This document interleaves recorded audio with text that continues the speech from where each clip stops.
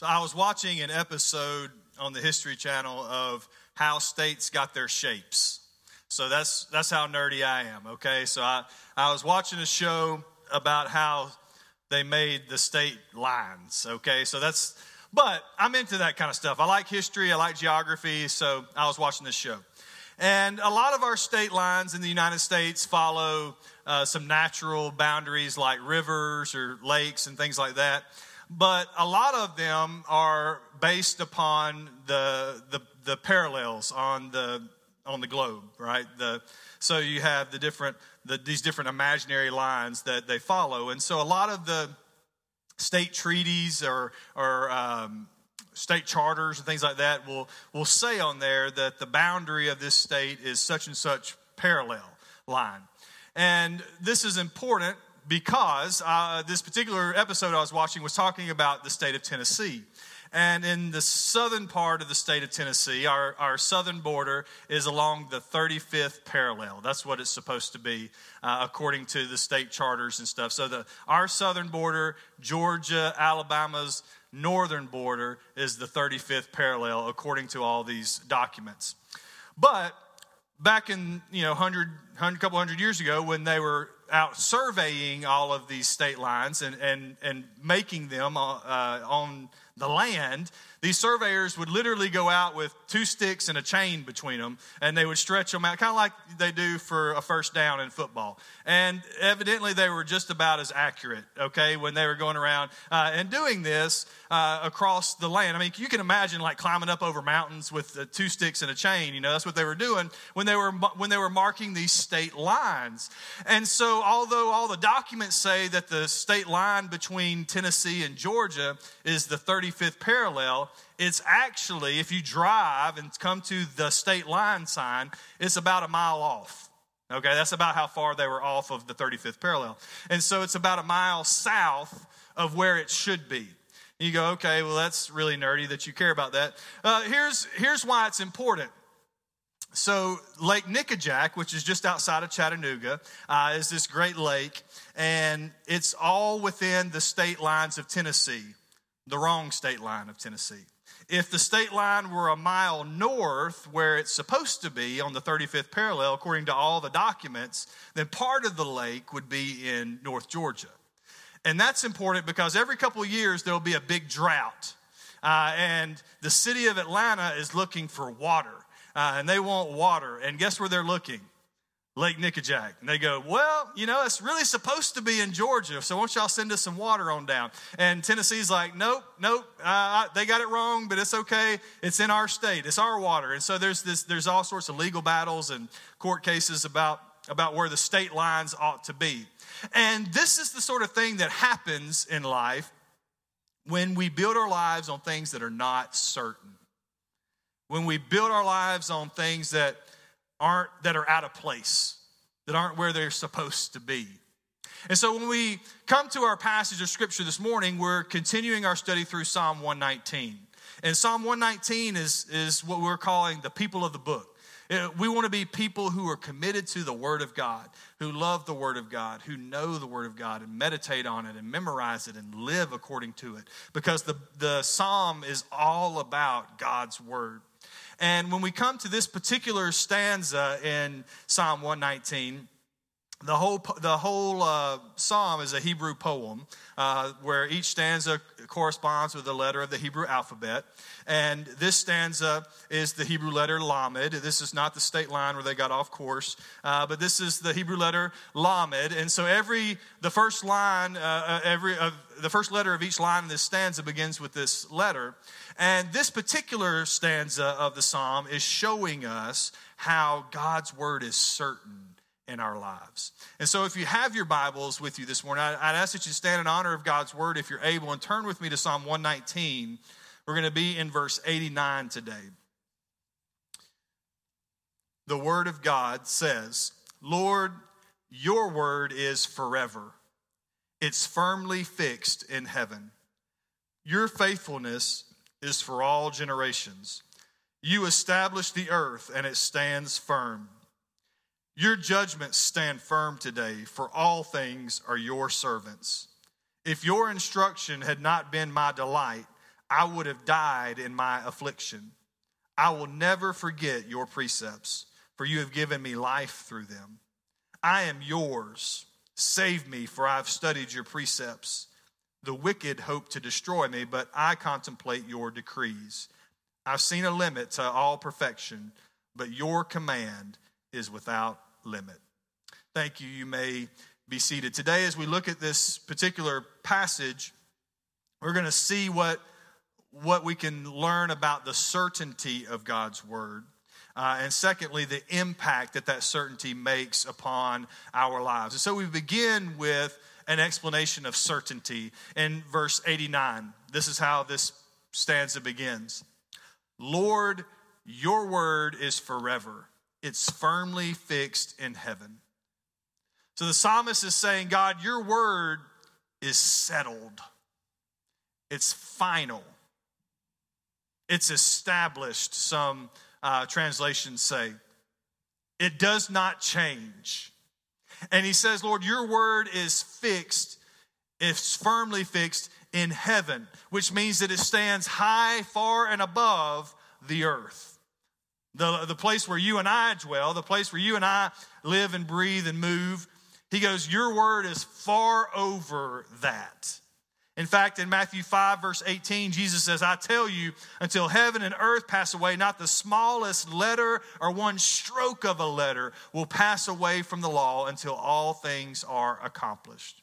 And so he says that Lord, your word is far and above everything that we're a part of, that it is firmly fixed. In fact, the whole earth is established by the word of God. If you go on into verse 90, that's what the psalmist says. He says, your faithfulness is for all generations. You established the earth, and it stands firm. Your word, Lord, is the means by which the earth was formed. We learn this from the very opening pages of the Bible, right? In Genesis chapter 1, beginning there in verse 1, this is the account of the creation. In the beginning, God created the heavens and the earth.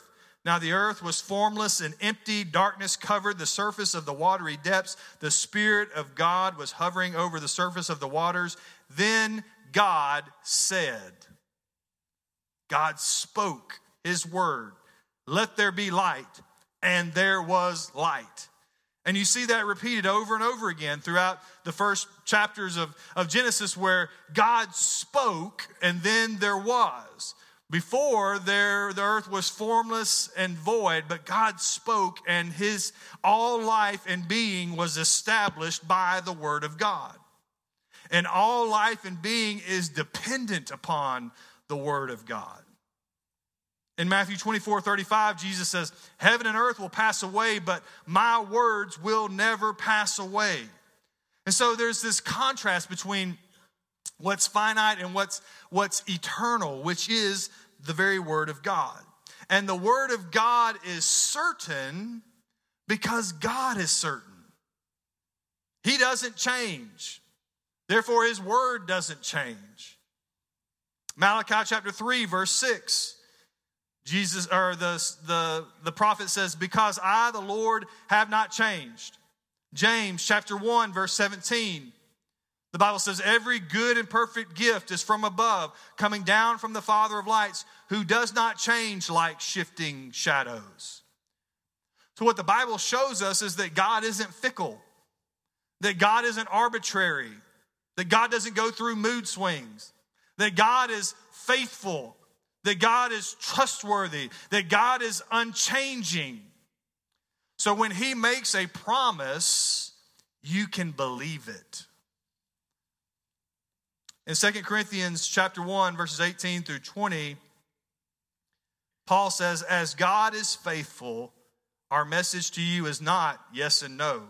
For the Son of God, Jesus Christ, whom we proclaimed among you, Silvanus, Timothy, and I, did not become yes and no. On the contrary, in him it is always yes. For every one of God's promises is yes in him. Therefore, through him we also say amen to the glory of God. So what's Paul saying there? He starts by saying, as God is faithful. So because God is faithful, our message isn't a mixed message. Our message isn't a we hope this works out. Our message isn't we're gonna pray for it. He says it's not yes and no. He says in Christ it's always yes. That God's promises are true, that they're faithful, that they're trustworthy. And so therefore through him we're saying amen. We're saying let it be so to the glory of God. So for us that means when God promises to us that he'll be with us, his word is certain. When God promises to us that I will be your shepherd, his word is certain. When God promises to us that he'll be near to the brokenhearted, his word is certain. When God promises us that all who call on the name of the Lord will be saved, his word is certain. When God promises us that he'll wipe away all of our sins and remove them as far as the east is from the west and remember them no more, his word is certain. When God promises that he's going to return again, his word is certain. In verse 91, the psalmist says, God, your judgments stand firm today, for all things are your servants. He says, everything really depends on you. Even today, everything is dependent upon the word of God. The changing of the seasons, the sun and the moon and the stars, the ebb and the flow of the tides, the winds and the waves obey his voice. All of it is done according to his word. All things serve God and are subject to his word. And so because God's word is established, because all things are dependent upon the word of God, that means that his word is the final authority. That what God says goes. That there's not a higher authority. There is no appellate court. There is no higher word. And when you begin to dig in to God's word, he speaks to us on many things. He teaches us about life and death. He teaches us about eternal life. He teaches us about marriages. He teaches us about families. He teaches us about friendships. He teaches us about how to handle money. He teaches us about the role of possessions in our lives. He teaches us about obeying authority. He teaches us about our sexuality. He teaches us about work. He teaches us about what is truth. He teaches us about our self-worth. And he teaches us about our identity. And when God speaks on these subjects, his word is final. There's no arguing about it. There's no twisting it. There's only complete obedience because it's the very word of God. The Baptist preacher Charles Spurgeon once said that the word of God is like a lion. You don't have to defend a lion. All you have to do is set the lion loose and the lion will defend itself. We're not having to, make excuses for the Bible or try to you just let the Bible speak and we obey it. And so since God's word is settled, since it is fixed in heaven, we can and should base our lives upon it. In Hebrews chapter 1, beginning of this book in verses 1 and 2, the Bible says, long ago God spoke to our ancestors by the prophets at different times and in different ways. But in these last days, he's spoken to us by his Son. And God has appointed him the heir of all things and made the universe through him. He says, in these last days, God has spoken to us by his Son. And so that means that Christ is the final word. That there's nothing to be added to it. That there's nothing to be subtracted from it. It's complete. And it's final, and it's the word of life. And we can and should live by it. In fact, in verse 92, the psalmist says, if your instruction had not been my delight, I would have died in my affliction. He says, I live by your word, and I trusted in your word. I delighted in your word. And if I hadn't, then I would have died. And so this first part of this stanza is an explanation of certainty. It's about how we can know the certainty of God's word. And you go, okay, preacher, I understand. You're saying God's word is final, that it's settled, that it's sure, that it's true. So what does that mean? What difference does that make? Well, that's what the second half of this stanza is about. The impact of this certainty in our lives. In verse 93, this is how the psalmist describes it. He says, I will never forget your precepts, for you have given me life through them. He says, I don't forget your word. I live according to your commands, and they give me life. Some translations say they revive me. And so let's just consider this objectively for a moment. If God is the creator of the universe, and if God is the judge of the universe, and if God has spoken to us in his word, and he's told us what he expects of us and how to live and how to have a relationship with him, then what conceivable reason could we have not to obey it? I mean, why on earth would we not want to live by it? Because if we know that he's the boss and we know that he's the one to whom we must answer, and we know what he's told us, what he expects from us, then why is there any question about it? Why is there any difficulty in this? Because he is God and we're not. We are the sheep of his pasture, and the sheep obey the shepherd's voice.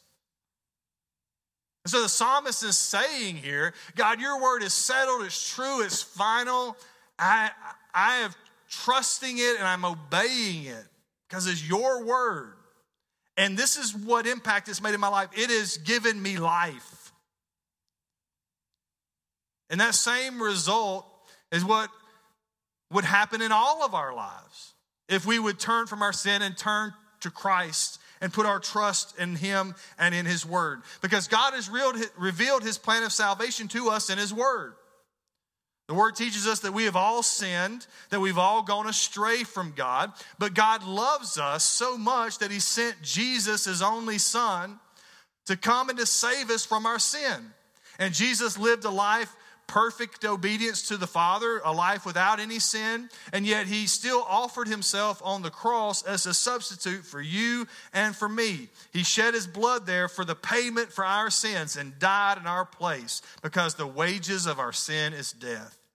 But God raised him up on the third day where he conquered sin and he conquered death.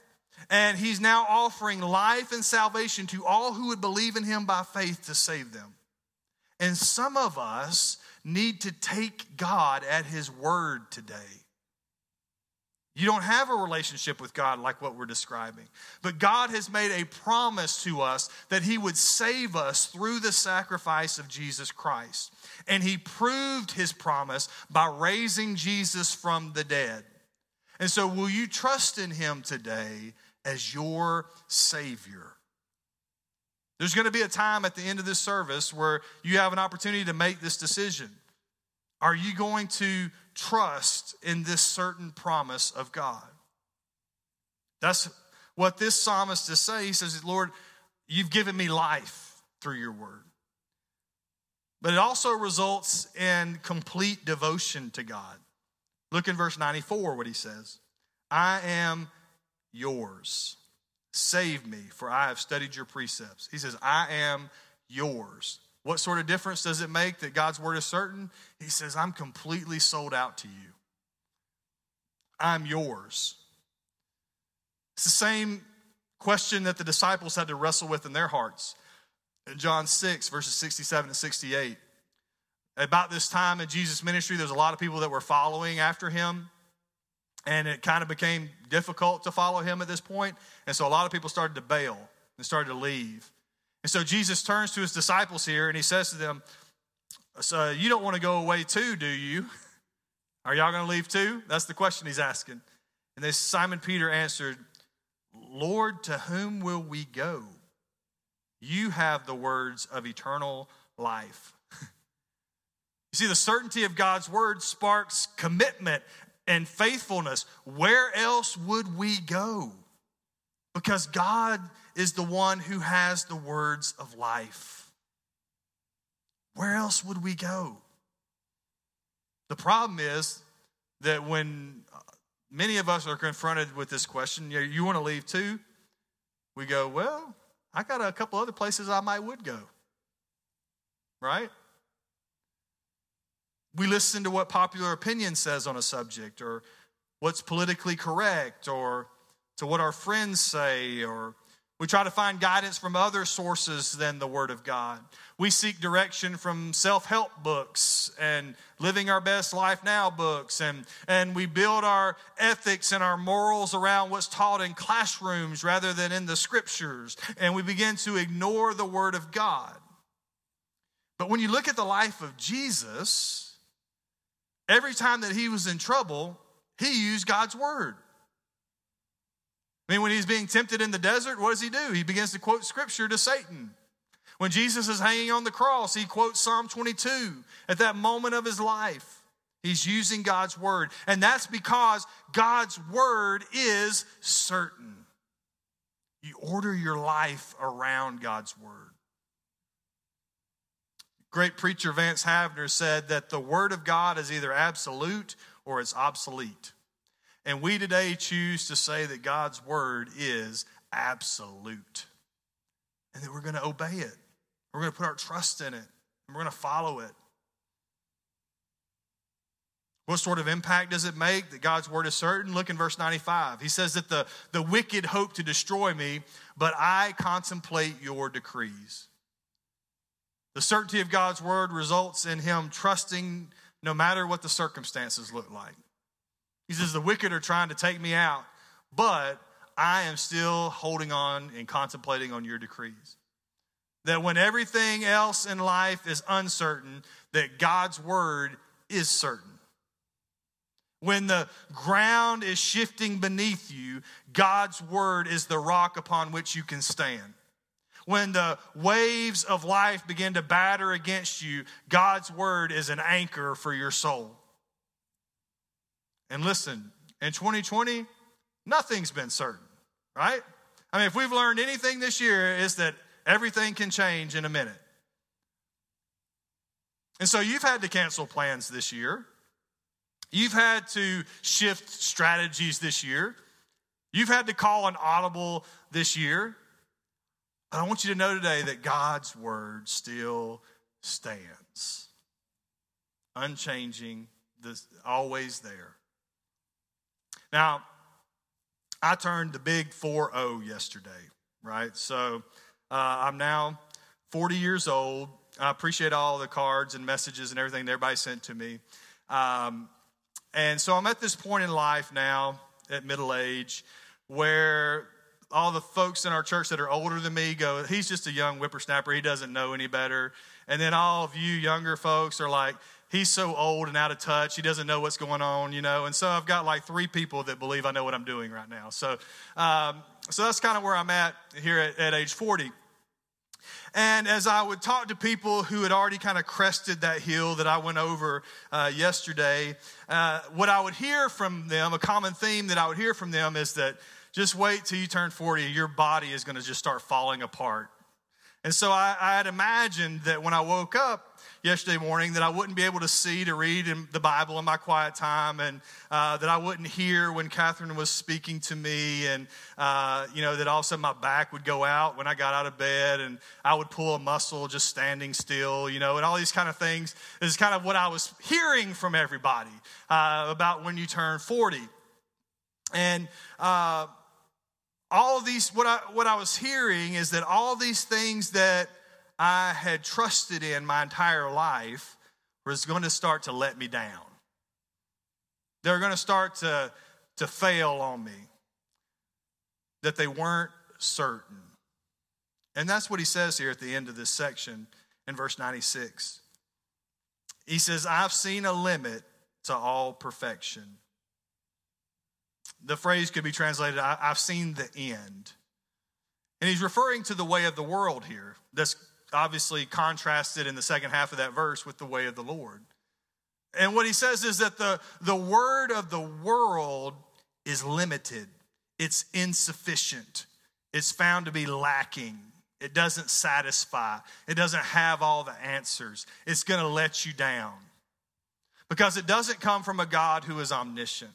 And it doesn't come from a God who is omnipotent. And it doesn't come from a God who is all good. And it doesn't come from a God who is loving.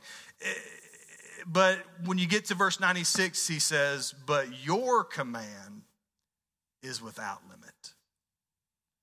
Your word, Lord, knows no end to its perfection. So therefore, devote yourself to the Lord and to his word and trust him. Because God's word wasn't laid out by two surveyors with sticks and a chain in between them. It was established by God himself from before the foundations of the world. And it is certain. So Christians today, we are therefore challenged to live according to this word. This word that is certain, that is final. We can live by it. And so maybe this morning you look over your life and you find yourself maybe following the word of the world as opposed to the word of the Lord at certain places in your life. Today, I'm calling you to choose to live according to God's absolute, final, settled, and certain word. Devote yourself to him and trust him in it, no matter what. And so maybe during this time of response, you want to spend some time here at this altar or there at your seat in prayer, saying, God, I'm trusting in your promises. Your word is sure and true and trustworthy and settled and final. No matter how the things around me are shifting, no matter how everything in my life is changing this year, I'm going to cling to your word because it's true and it's certain and it's trustworthy. There may be some here today who need to receive this promise that we talked about earlier, this true, certain word that God has given to us in Jesus, that his son came and paid the price for our sins on the cross and was raised from the dead that we could have life and salvation. And today you can receive that promise into your heart by repenting or turning from your sin and calling on Jesus to save you. Say, I need you to forgive me of my sin, and I want to follow you with all my heart, soul, mind, and strength as the king of my life. And so maybe you need to make that decision this morning. There's going to be leaders here at the front that you could come and speak to and say, this is the decision I want to make. There might be others here this morning who maybe this is the very first time you've ever been here. Maybe you've been coming for months or even a year or more. And God is saying, this is the church that I want you to belong to. I want you to become part of this church family. And this will be the place where you grow and where you serve and where you learn and where you belong. We had 3 folks in the first service came forward and made that decision to become part of this church family. So there might be others in here right now that need to make that same decision. So we want to encourage you to come. But however God is speaking to your heart today, now's the time that we would be doers of this word and not just hearers only. Let's stand with every head bowed and every eye closed. God, thank you for your word, Lord, that it's sure, that it's true, that it's final and settled and certain. God, that we can trust it. So God, I pray for folks in this room today, Lord, that we would order our lives around your word because it's true, because it's sure.